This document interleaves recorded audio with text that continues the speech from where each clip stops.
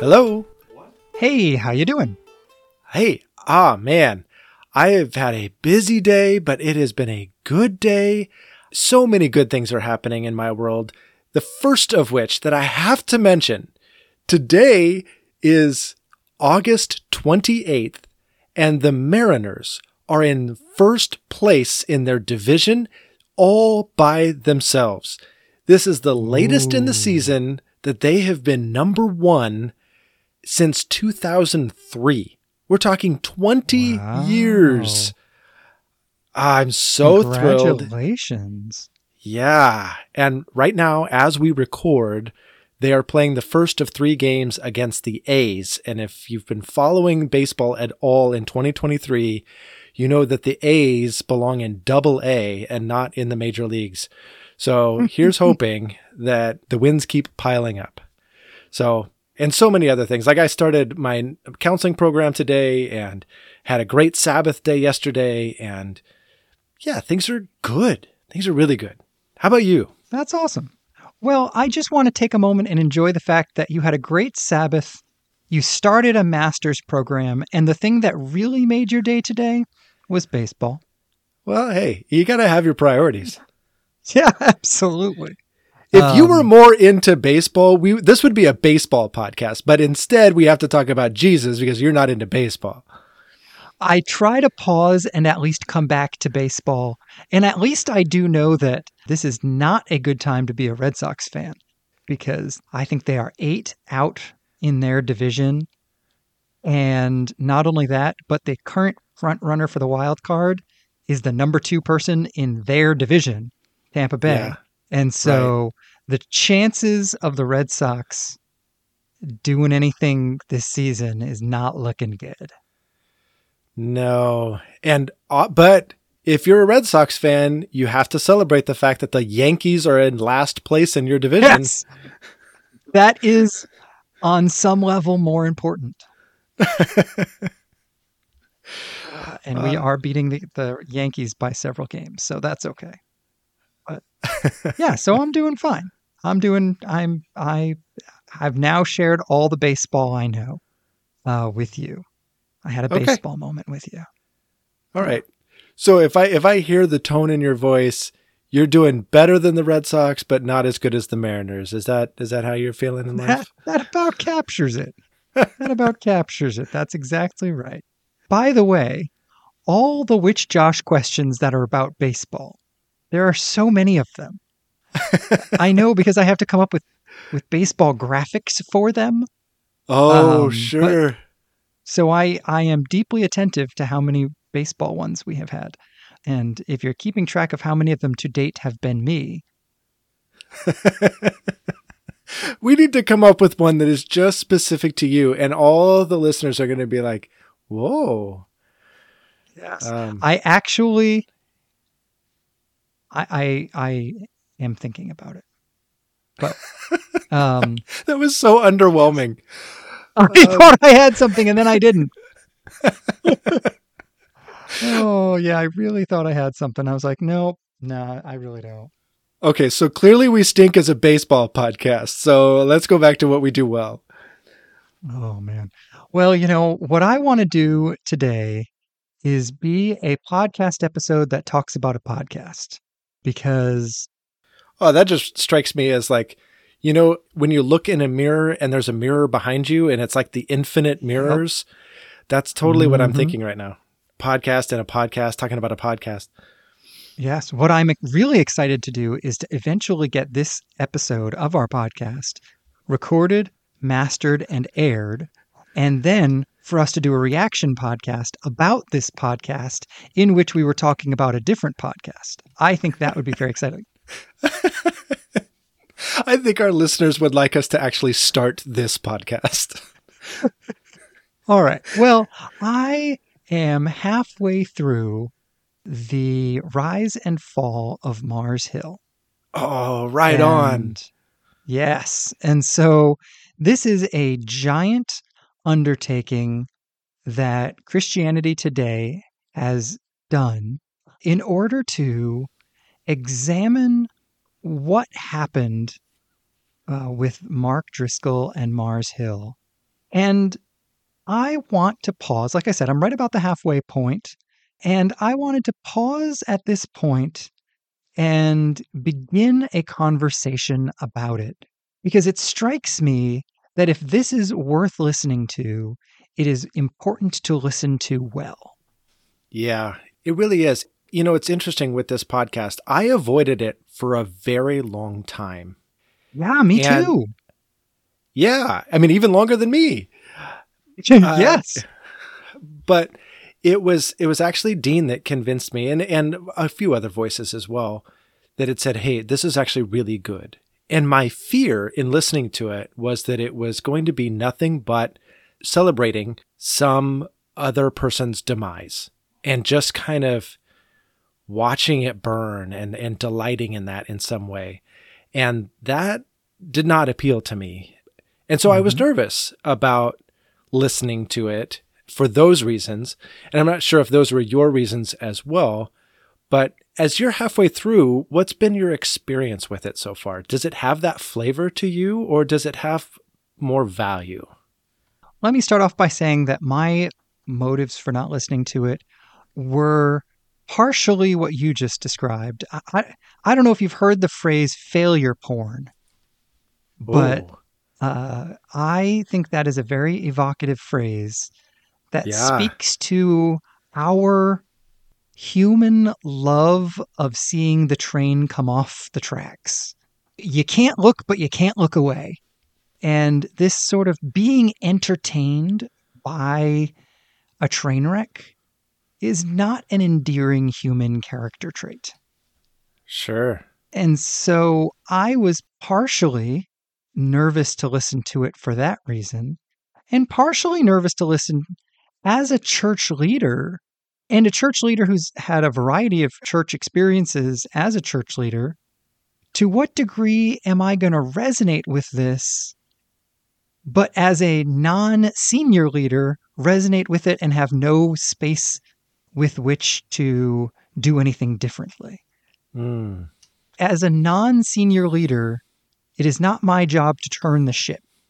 It's my job to be following the direction that the leader is taking us, or to get off the boat. So I did not want to sow discontent in my own life when I was in that kind of a space.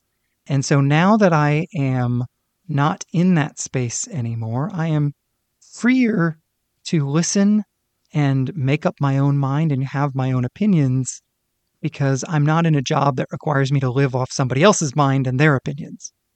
well, so this is fascinating. I didn't even really connect the dots until you just said that you're in this season of transition as you move away from the 20 years you spent fulfilling your calling as a number two and into your new calling as a senior leader. And a senior leader in preparation or in waiting. I don't know how you want to phrase that. I'm not sure if you even have a term for it yet. We But are, as I talked to my wife about this, we are actively not answering that question. Right now, I don't know what's next, frankly. There's a giant series of question marks. And so, yeah, but anyway, so I don't know what's next, but it is a yes. Go on. well, and maybe that answers it, because I almost wanted to ask you, as you think toward being a senior leader, what lessons are you drawing out of this podcast that you're like, I actually like that if applied differently, or I would like to do things different, or here are some of the safeguards that I see we're missing and that I want to make sure are in place in my ministry. I almost want to take, how we did with the transactional relationships way back in episode 23, we said transactional relationships versus question mark, question mark, question mark, like what's on the other side of this? And I almost want to do the same with the Mars Hill podcast, whether from your own preparation and your own thoughts or just in general, what's the other side of Mars Hill? Obviously, Mars Hill's been set up as the negative example of one of many that happened in our country. What's the positive example, or what are the lessons to be learned out of this podcast as you see it? Yeah, that's great. This is exactly what I've been thinking about. And I'm curious to hear your thoughts on this as well. And so maybe we can just trade off and maybe throw some pieces of the other side on the table. And as we talk, I hope that our listeners are thinking about what they've experienced as well, that is the other side. And they can add some more pieces of what the alternative option is. Because I think for me, this is exactly what this is about. When I think about why bother listening to all those hours, it's because church is wildly important. And if church is wildly important, I want to learn to do it the best I can. And if church is important, if somebody else makes a mistake, I don't want to throw stones because I could have made that same mistake if somebody else didn't make it first. I just want to learn from it and not make those mistakes. Yeah. So, yeah, I've got 3 or 4 things that I think come to mind very quickly in no particular order. But the first one that I think is exceptionally important for leaders is to be intentional about the board, meaning yes. the board of directors. Wow, yeah. I expected there to be a yawn following that. And you had a very heartfelt yes. Tell me what you were thinking about that. Yeah, I don't mean to interrupt or steal your own thoughts, but I'm curious what you're thinking. But I thought that was one of the most dangerous things that happened at Mars Hill. Was there was no governing body that could tell Mark, you're off the rails, or this is not okay. There was no authority greater than Mark. Mm-hmm. And so whatever he thought, whatever he did, whatever sounded good to him is what went for law. And without those checks and balances and without real authority being diversified through a board, right? Again, so it's not just one other person, but a plurality of people getting to make governing decisions that a senior leader is bound to adhere to. I feel like that was the thing that set up Mars Hill for failure. Now, there are all sorts of different things that actually were particular failures along the route, but they all happened because there was no guardrails. Yeah. There was this great quote somewhere in there, and I'm not going to get it exactly right. I was driving the whole time I've been listening to this, and so my quotes aren't going to be perfect, but at some point, the narrator says, a board can provide either good accountability or good cover, meaning either they can stop you from making bad decisions or they can distract from your bad decisions while you're making them. Mm. And I thought that that was really powerful because, you know, being in church leadership for the last couple of years, for the last 20 years, not the last couple of years, the last 20 years, one of the things that I've been fairly dismissive of is the traditional American constitution and bylaws that basically creates a voting membership that then elects the board of whatever you call them, the board of elders, the board of directors, whatever. And then that board represents the church and creates accountability for the pastor, but their appointment is not at his or her pleasure. They may be his or her instrument, but at least their empowerment comes from a voting membership. Now, the Bible doesn't talk about voting membership anywhere. And so I have found myself as a church leader who has grown up in churches that had voting memberships, and the voting memberships created squabbles and nonsense and really shackled some of the pastors I grew up under. You don't have to have a voting membership in America. That's just the way we've typically done it. You can write the Constitution and bylaws however you want. And there is a developing trend, particularly in megachurches, to do away with voting memberships and therefore give the senior pastor the ability to appoint at will whoever he or she wants to be on the church board. And that sounded really good to me until I listened to this. I mean, I would have voted that way 100 times out of 100. until being forced to think through, okay, so where's the sort of ballast or authority or teeth that the board has if they need to stand up against the senior pastor? They need something. They need some real power or authority, or it's not a fair fight. And they don't actually have the ability to hold the senior pastor to anything like real accountability. Yeah. And, going back to our conversation about denominations, I feel like that's a role that denominations can play too, is a level of authority and a level of accountability. Because I suspect, actually, let me just ask, and rather than suspect, what drew you to that position in the first place? Why did it appeal to you that a pastor would appoint the board? Because frankly, the pastor knows more about what's going on the day-to-day of the church. One of the things that would happen at my church in Boston is that we would know things about people that would make them not valid candidates for the board. And sometimes people would recommend them to the board anyway, and we would have to say, no, no, no, no. And so the way that church worked is there was a nominating committee made up of voting members that could nominate, but the senior pastor still had to have a veto over who could be nominated to the board because nobody ever nominated right. They would nominate people. So-and-so's living with her boyfriend. No, she can't be on the board. Yeah. Like, no, come on. And everybody knows it. It's not like it's confusing. How did you read how did you read the Bible's requirements for elders and say yes to this one? I don't understand.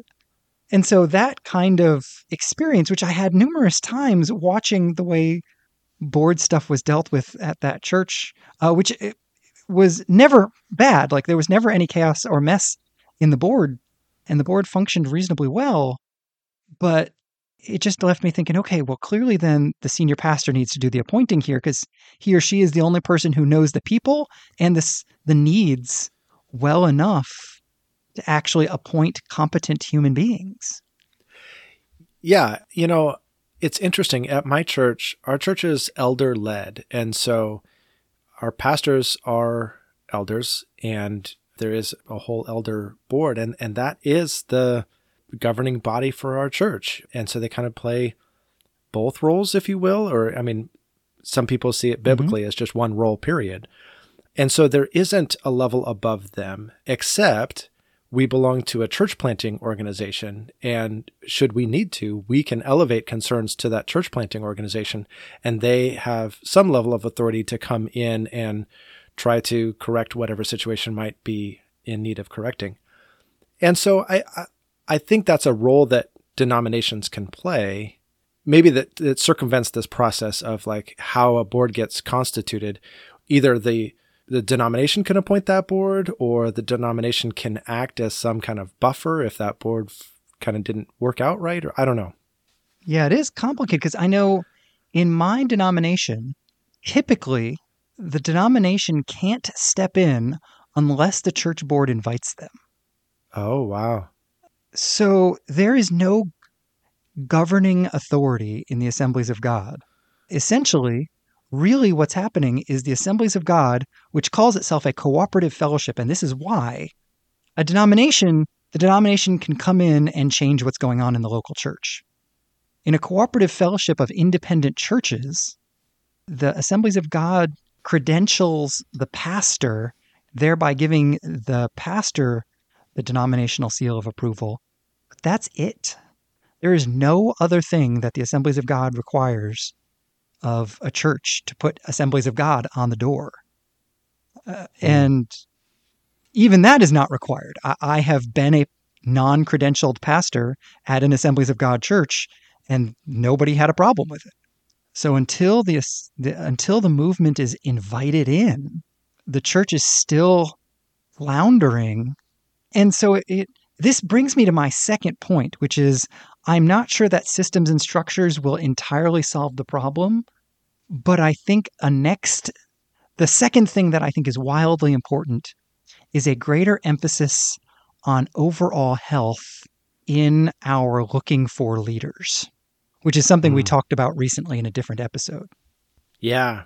Honestly, that was one of mine as well, though I might take it in a slightly different direction. For me, it's a realization that leaders hold a lot of power in people's lives. One of the most poignant moments in the entire podcast for me was one guy's testimony about how this broke him up. And he basically said, look, my own dad walked out on me, and that was hard and that was terrible. But I came to this church and I was pumped full of what godly men are supposed to do, and men are supposed to stand up and take responsibility for their households, and they're supposed to be, good God followers. They're supposed to be faithful. There's, all of these things. And he's like, I had this whole new picture of what it meant to be a man. And I felt like I had a figure in Mark that could guide me as a man.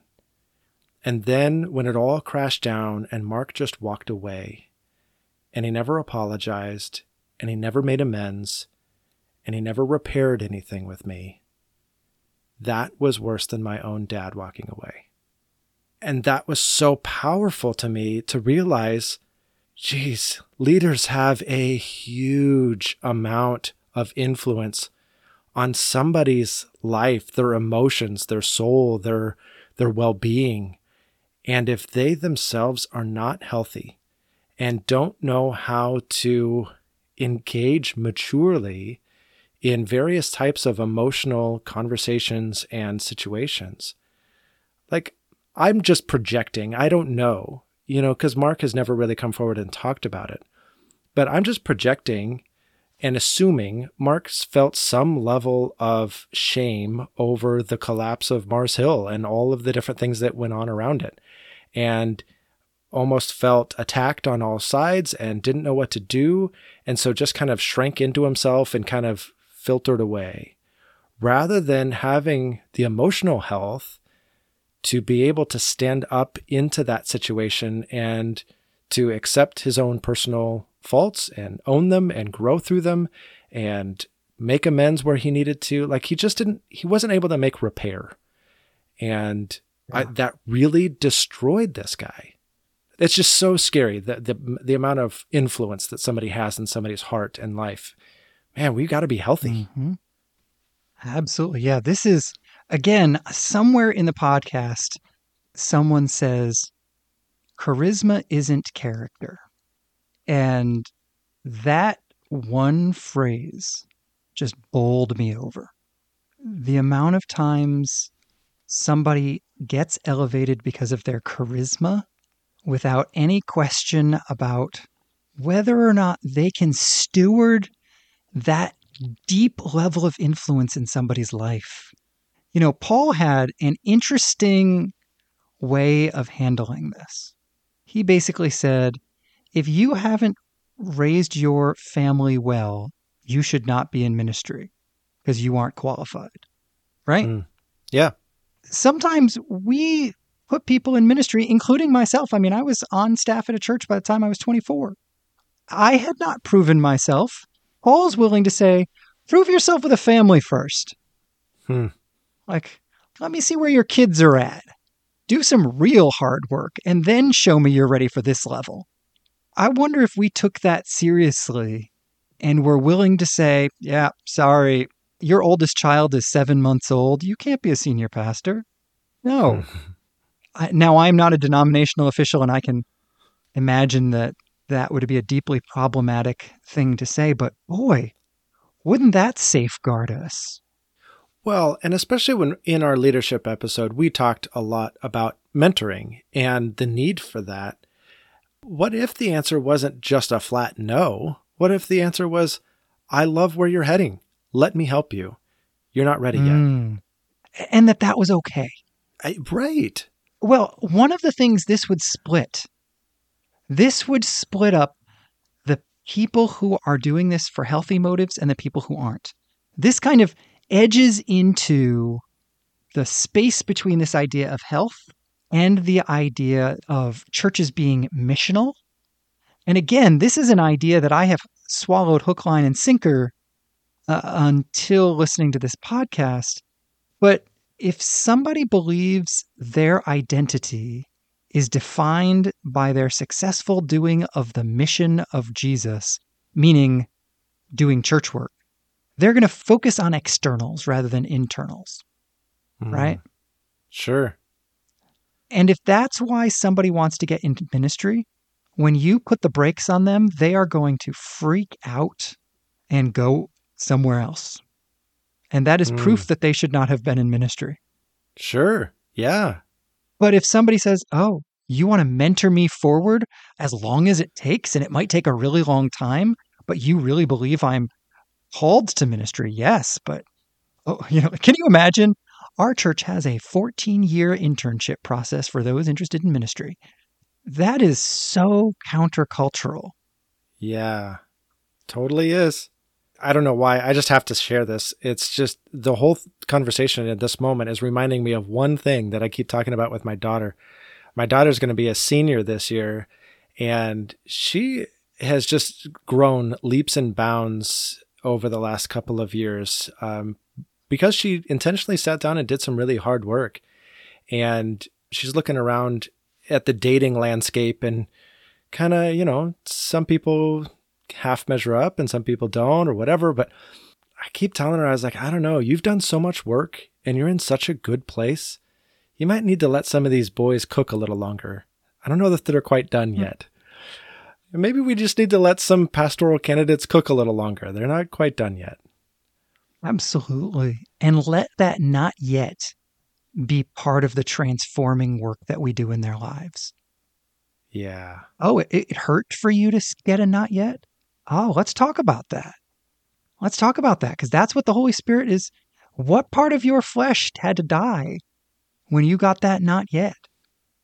Yeah, I think this is the stuff for me that really seems very possible in the local church, but we have to set our sights somewhere different.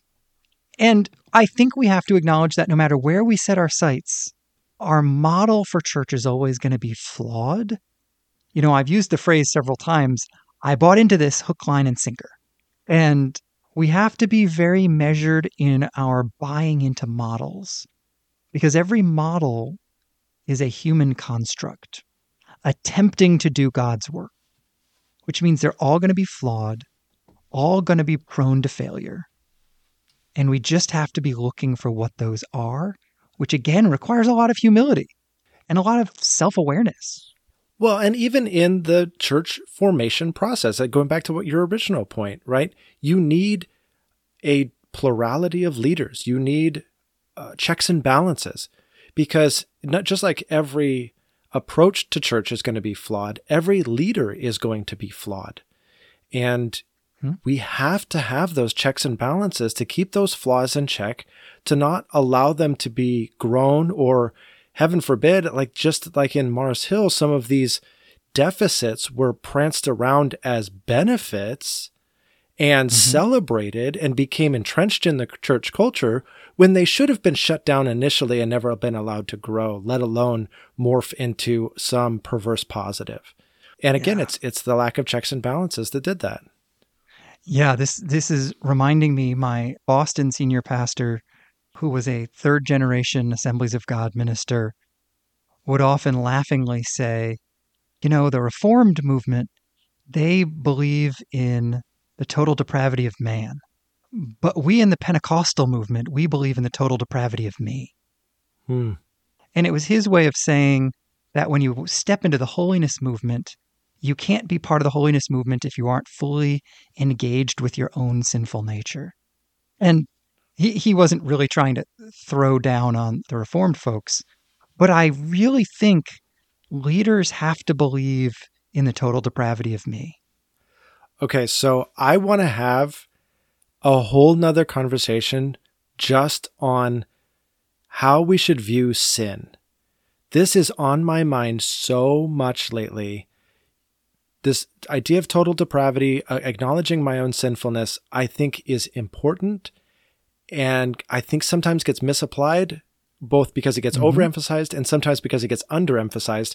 And I want to sort all this out in my head. So I don't know if it's a podcast topic or if it's offline, but I desperately want to have that conversation. I actually was trying to figure out language. I've been thinking about this a lot too. I'm reading a book that you have oft recommended, which is Try Softer. Yes. Humorously enough, I'm not loving it, but I'm not loving it because I've heard all the thoughts from you already. So that's not on her, right? Like, props to her for having written a book that is so good. People are telling me all the thoughts before I get to the book. Like, that is the sign of a great book. Like, it may be a book that I give 5 stars to on Goodreads, even though I enjoyed it 3 stars. Because if I believe reading is a kind of community effort, and I do, she is changing the community conversation in ways that are really powerful and wonderful. But she makes some comments in this vein that I actually, just this morning, I was running down a trail and she's making some comments in this vein. And I thought, boy, there needs to be a theological conversation about sinfulness and self-worth and putting those two categories together in helpful ways. Okay. All right. We've got next week's episode and we need to stop this episode and record next week's right now because I just want to have this conversation. We'll record an episode within an episode and then get back to this episode later. But the people who are listening won't even know that happened. And so we're back to this episode, having recorded a whole different episode, and it was great, and you're going to have to wait for it. But now we're back to the rise and fall of Mars Hill. Oh my gosh. Okay, this has been such a time warp episode. I hope you have additional thoughts as you finish it. Thanks for chatting with us. Thanks for actually listening to it. I do think it is a valuable thing. I don't think it's just, what's the phrase you used? Failure porn? Failure porn. Ooh, that's such a powerful thing. I don't think it is that. I think it stands to teach us in the church something about how to move forward better. Yeah, I am super interested in hearing from some folks what their major takeaways were. And again, looking positively forward. What choices can we make? What can we do to make the church healthier and more robust moving forward? Yes, I would love to hear those thoughts. So, well, before we turn the conversation to what you're thinking about, I do want to encourage our readers. We don't have readers. I want to encourage our listeners to buy a book. We are going to be spending 6, 7, maybe even 8 episodes discussing Miroslav Volf's Exclusion and Embrace. And it is one of the great books that I have ever read. And I am so excited to dig into this with you. And I just want to invite our readers to pick up a copy of this and dig into it. And we'll post a reading schedule and all that kind of stuff. But right now, they just need to go get the book and dig in a little bit. And we'll get ready for our conversation about it coming up in a couple of weeks. I'm so looking forward to that. I will say that this is a very dense, very difficult read. And one of the reasons we want to go through this book is so that we're forced to read it again and hopefully grasp it better, and then grasp it even more than that by having a conversation about it. So we're going to start every episode, the first half of it, just trying to make sure we've grasped that chapter accurately and laying out a bit of the argumentation for our audience so that if you read it and didn't understand it, or you didn't have a chance to read it, you can still follow along. And then once we're reasonably certain we understand what he was trying to say, then we'll move into, okay, so what? What do we do with that? How do we live in light of that? And we find this to be a really important topic because otherness and them and those guys, that's such a part of our culture these days. And we want to learn how to embrace the other better. Exactly. This is, I think, deeply relevant to our everyday life when the word polarized is constantly used in every sphere from religion to politics, and wildly important when we follow a master who gave us two commands, and one of them was to love our neighbor. And when asked who the neighbor was, he said, it's the person who's nothing like you. Mm. So this idea of learning how to value people who are different is so important. And Wolf does a phenomenal job of wrestling with this topic. Yeah. Well, Josh from Missouri, what else have you been thinking about? You know, I have been reading a book by Edward Abbey called Desert Solitaire. This was inspired by our vacation trip. Abbey spent 3 6-month tours as a park ranger in Arches National Park. Oh, And so, yeah. So, and this was back in the late 60s. Book came out, I think, in 71. And so the parks looked quite different from how they look today. But the beginnings of tourism as an industry were something that was just starting to happen. As a matter of fact, Arches gets paved for the first time while Abbey is a ranger there. hmm. And so he is wrestling with this, and I just find it fascinating. His argument moving forward is that we should never pave another road in a national park ever again. We should shut down all existing roads to automobiles and every kind of electric or engine-based vehicle. And with the amount of money we would save in not having to repair them, we should provide bikes free of charge to anybody who wants one to be able to bike in the national parks. And the only options should basically be bike or horse or feet. And his basic argument is that if we do that, we will make the national parks 10 times larger than they used to be because it will take 10 times longer to traverse them. Hmm. And I don't think that's ever going to happen, but I think it is a fascinating thing to say. And just because we missed the boat on it doesn't mean it's not worth considering. Again, I don't want to buy in hook, line, and sinker to something just because it seems right to everybody around me. So he has me thinking. And I don't know that I have any other thoughts other than I think it's interesting that he makes this argument in favor of keeping the wildness of the national parks. I'm all for it. I knew you would be. Yes, because I love wild spaces and I love empty spaces where it's pristine nature. And that's part of what I'm drawn to about backpacking is you can get further, Aslan's famous phrase, further up and further in. You can just get further into nature and away from people and into silence and solitude so much better. Boy, that just sounds dreamlike to be able to do that at every single national park. That would be amazing. He makes an interesting argument, especially in the context of a book that is largely memoir. And so he's just trying to let you see the park through his eyes. The next chapter is titled Rocks. And the first page is a list of the kinds of rocks you see in the national park that he was in. It's literally just a list of words like agate and redstone. And he goes on to say how beautiful he thinks those words are. So that's awesome. It's an awesome book. But anyway, that's what I've been thinking about. What about you? What else have you been thinking about? I had a hard time choosing this week because I'm thinking about so many things. But I'm going to go back to this morning. I met with my former college roommate and good friend, and we were still working our way through Matthew.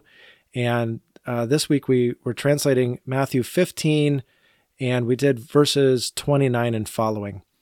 And I was really struck today. Again, translating forces you to go slow, which is another thing I was thinking about with your national parks thing. That would just force you to go slow, and how good that is for you and for your soul. Mm. And so for me, it is so good to force myself to go slow through Scripture and notice things that I wouldn't otherwise notice.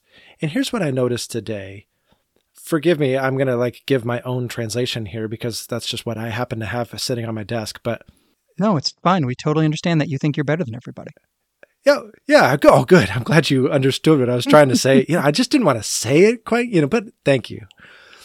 It's all right. I think you're better than me anyway, so I don't mind saying it. Okay, I'm feeling really awkward right now. This is great. Sorry. Okay. Full transparency, I don't think you're better than me. Or I don't know if any of that's our better or listeners. worse. Okay. Yeah, I don't know. Anyway. So what were you thinking about? I'm thinking I need therapy. That's what I need. That's what I'm thinking. Friendship at its best. Right. Right. All right. So anyway, your translation. Yeah. So then crossing over from there, Jesus came from the Sea of Galilee and went up the mountain and sat down there. And a large crowd came to him, having with them the lame, blind, crippled, mute, and many others, and laid them at his feet, and he healed them. I was so struck by, because we had to go through and look up a couple of these words because they're not used very often. What does that word mean? Okay, this is that type of disease that was coming to him. Okay, great. Matthew spends a lot of time describing this great crowd. He uses an adjective there, this large crowd, and this type of ailment, and this type of ailment, and this type of ailment, and they all came to Jesus. And then 3 understated words, and he healed them.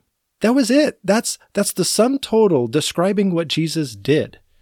It's not, and he called down power from heaven and his heavenly Father met him in a cloud of thunder and lightning and, none of this grandiose anything. If anything is grandiose, it's the grandiosity of the sicknesses and the ailments that came to him. And then Matthew goes on in the same vein, again emphasizing the people. So therefore the crowd marveled at seeing the mute speaking, the crippled healthy, the lame walking, and the blind seeing, and they glorified the God of Israel. Jesus is almost lost in the story. Yes, I understand he's the center point, but the crowd and the effect that God had on the crowd is the center point of the story. Jesus is just sitting on a mountain and a bunch of people show up and they get healed, and it's pretty amazing to watch. I almost wonder if the crowd could even see Jesus. Yeah, there's always, not always, but there is frequently in the Gospels something very casual about Jesus' activation or use of his power, right? He healed him. Okay, moving on. Yeah. And the same way, I'm always struck by this. Jesus is up on a mountaintop. He sees the disciples on the verge of being deluged by a storm. So he walks across the ocean or the lake to go to them, and as if that were the obvious decision. Yeah. Huh. Yes. You live in a different world than I live in. That's what I'm getting out of this. Right. Yes. And he healed him. It's amazing, isn't it? It's amazingly understated. And I think this speaks to those who want to say that this is made up or this was propaganda or what have you. That's not the way I would draw it up if I was trying to convince people, right? There would be way more theatrics, way more grandiosity, not just this understated, and then he healed him. 100%. All right. We have arrived at the Witch Josh question. Ooh. And this week, we still do not have theme music. But this week... Thank you. That is perfect. Yes, I could do on short notice. Fair. All right, this week, Witch Josh, prior to his wedding, memorized the book of Song of Songs, but did not tell his fiancé/wife. And this is me. Did you really memorize literally every word of that? I think I stopped 8 verses short of the end. Yeah. So virtually, yes. I could recite at the time the whole thing, start to finish. That is amazing. Mm-hmm. How long did it take you? I did a verse a day. I can't remember how many verses it is. Somewhere in the vicinity of 100 or 130 or something. I just did a verse a day, every day, for 130 days or whatever it is. It was awesome. It was one of the best experiences with the Bible I've ever had. So, in order to do that, day 1, you do verse 1. By day 8, you're doing 1, 2, 3, 4, 5, 6, 7, and 8. By day 30, you're doing 1 through 30. By day 90, you're doing 1 through 90. It gets in there deep. Oh, I bet. What was your motivation for that? I mean, obviously, it's this great epic love poem, and you were about to get married, so I can kind of connect the dots, but what made you really take the action and do it? I have no idea. I think this was a basic 20-something being like, well, all the marriage books seem kind of dumb, and I got to do something. How about I try this? All right. And I did that. And I did not, by the way, intentionally not tell my wife. I found out I hadn't told my wife when I was brainstorming with her possible which Josh questions. And I mentioned that I had memorized the Song of Solomon. And she was like, you did what? Oh my gosh, you didn't tell her for 20 plus years? Oh, apparently not. Oh my gosh, that's a whole new wrinkle to this. That's hilarious. Yeah. Well, Kristen, I'm sorry, but I knew many, many years ago. I guess that he just failed to mention it to you. That's weird. That's me thinking I mentioned it, but then having moved on, and such is life. All right. Well, are we on for the conversation that we're going to have next week that we already recorded earlier, but then pretended we didn't record earlier, and now we're going to have another podcast next week? Time warp. Yes, we are. All right. I'll talk to you at whatever time that is. All right. I'll talk to you then. Okay, bye.